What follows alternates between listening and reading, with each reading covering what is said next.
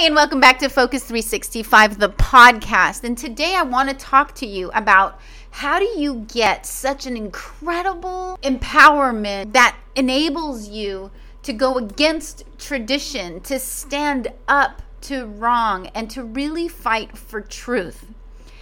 In order to do this, when you understand at a whole nother level to what really took place on the cross at Calvary, and what does it mean when Jesus died for us? And when you really grasp what happened there, your personal life will be so empowered and your confidence will increase because you have this understanding of who you are in Christ and what Jesus did for you. And then once you understand that, then you will not have any doubts about who you are and your identity in Christ. And you will be filled with the joy of the Lord. And it all comes from just taking a moment and dissecting this word grace. And in doing so, my hopes at the end of this podcast is to fill your cup with appreciation in your life, to where it is so obvious that you are an incredibly grateful person. I want to talk about Paul in the Bible, and he wrote the book Galatians. And the book of Galatians, Paul is talking to a people who are really challenging his leadership, and they're challenging the foundation of his word and his truth and what he's teaching them. This is someone who used to kill Christians for a living, murder them. He had the ability to not care about other human beings, thought less of the Gentiles, and was filled with this political power, this ability. He had all the accolades to make it happen. So this is a ruthless, hard-hearted individual until he experienced a transformation, a calling from Christ, who came to him on the road to Damascus and radically transformed his life. And in doing so, the old life, this person that I just described, no longer exists. Have you ever experienced a moment in your life where you have grown so much that you look back at your old ways and you are like, you're in shock. You're like, I can't believe I used to react that way. I can't believe I used to do that. Thank God I grew up, right?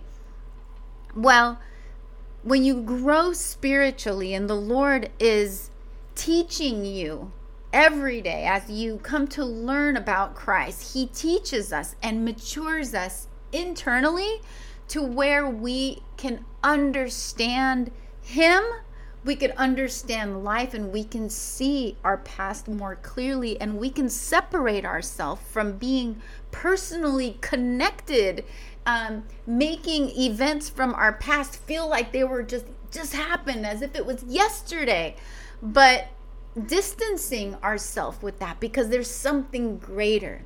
And that's the moment where Jesus died on the cross for us.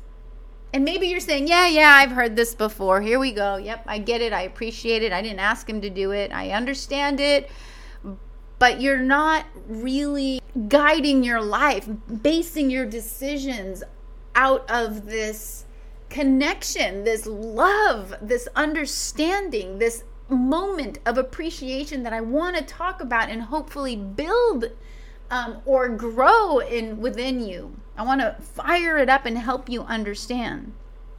So the word grace is unmerited, undeserved, unearned favor. This is God doing something so incredible for you that you did not even ask for it. His love was so big, his understanding is ginormous, right? And he chose you, he sees you, he protects you, he forgives you, and provided a way for us to have an eternity of a beautiful life in heaven. Versus, how do you show appreciation to someone right now? Think about that. If you appreciate someone, think of who is that person, someone that you appreciate. What have you done to show appreciation? Does that person know? That's my first question. The second part of this question is, how would you feel if they don't let you appreciate them? Kind of weird, right? What if they say, no, don't worry. When you want to appreciate someone because they've done something and you're moved so much to get out of your comfort zone, to buy something, to treat someone, and you really like it takes you to a place where you're like, I can actually do it now. Like, I really want to do this. But that person shuts you down. There's oh man, it's such a bummer, because you don't get to really express and fulfill and complete that appreciation, that act that you really want to serve this person. Now, the reason why maybe they would say no is because maybe they're stuck in traditions. Maybe they have these rules like, no, I know that you appreciate it, it's good enough. Maybe pride is involved. I don't know. There are many reasons why someone can say no to your appreciation. But I'm wondering, are you the type of person that, okay, let's say maybe they didn't let you appreciate them. Okay. Would you look for another opportunity later? Would you bless them in another way down the road? Or would you just forget about it and say, okay, I tried, they didn't accept it, I move on, and you completely forget? Do you follow up to appreciate someone? So in regards to what I had just talked about appreciation, appreciating someone, what do you do to appreciate them? Do you quit on appreciating? This is something that's just so small compared to what God is doing for us right now. I'm going to share with you an example I shared last night in my Bible study where David from David and Goliath, before he became king, he had an incredible relationship with someone named Jonathan, who is the son of Saul, who was the present king at that time. And Saul was very jealous of David, so much so that he wanted to kill him. And Jonathan, who was Saul's actual son, had such a strong friendship bond with David that he said, hey, don't go here. Like, he actually told him, my dad is planning to kill you, right? So he saves David's life. Years go by, and Saul finally dies, and David takes the place and is on the throne. So in 2 Samuel chapter 9, you'll read where while David is now the new king, he's like, where is Jonathan? I want to bless him. Well, at that time, Jonathan had already died. So he asked, is there anybody from his line? Is there anybody there that, from his family that I can show kindness to, my appreciation for what Jonathan did because of my love for Jonathan? And one of the servants said, well, there is a servant named Ziba who actually worked for that family, who probably knows. So he sent the servant to go and bring Ziba. So Ziba shows up and says, oh yeah, Jonathan has a son, and the son lives in some town named Leobadar. It means nothingness. He sends to go and retrieve this son. Now, the son's name is Mephibosheth. Now, Mephibosheth means living shame. So this son, Mephibosheth, shows up and is afraid because back then, when there's a new king, they would kill all the family members of the previous king, just so there's no family members that come and try to take the throne again. But not in this case. David says, because of my love for your father, I want to bless you. I want to restore to you all the land that was from Saul's and your dad's and give it to you. And I want to have you eat on my table for dinner every single night. Like, you are going to live with me. And Ziba, who used to work for your family, is going to continue to work for the property and the land that I'm giving back to you. And so Mephibosheth is like, oh my gosh, all of this kindness, like he didn't even know how to respond. It's like an incredible amount of emotions of like, I'm going there thinking I'm going to die, but instead I get incredibly blessed. Well, there's one thing about Mephibosheth. When David took the throne, there is a part of the story where the nanny was carrying him to run away, to hide, and she fell, and Mephibosheth fell, and he became lame. He wasn't born that way, but he hobbled. When he walked, he became lame, to make the story even more interesting, right? So this story is such a great illustration of appreciation to a level where if I can't bless that person, I want to be a living blessing, to continue to bless the line, anything I can do.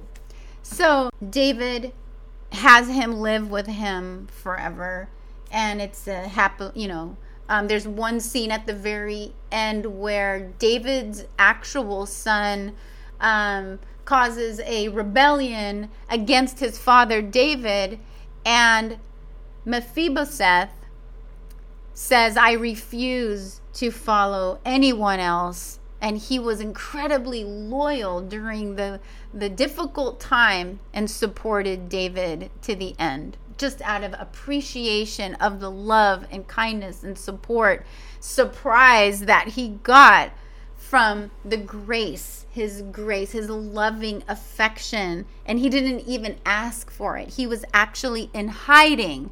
So he was in hiding, and out of nowhere, David comes and does this incredible act, right?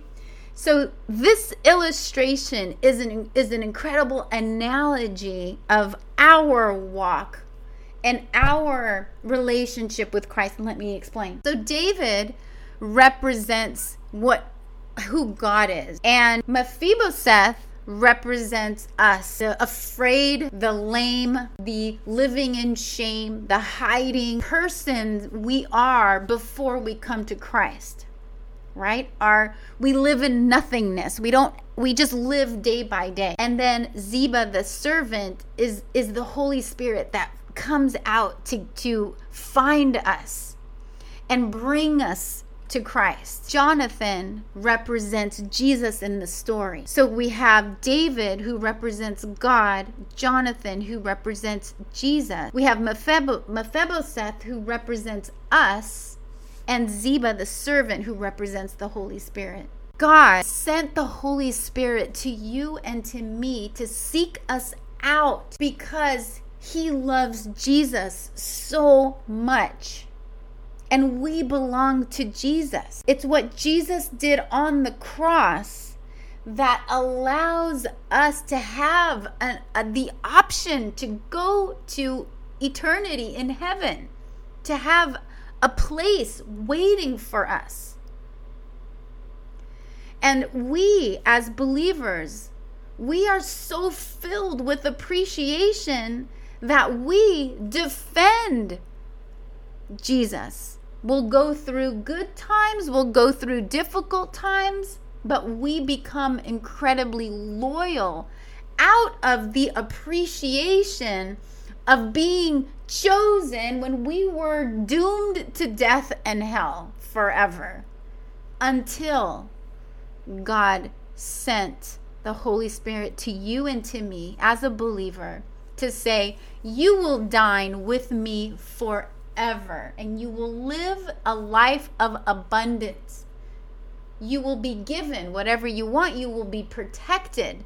And it's such an incredible illustration of the grace of God for us. We get the riches because of what Jesus did on the cross for you and for me. So when we go back to that question I said earlier, how do you show appreciation to someone?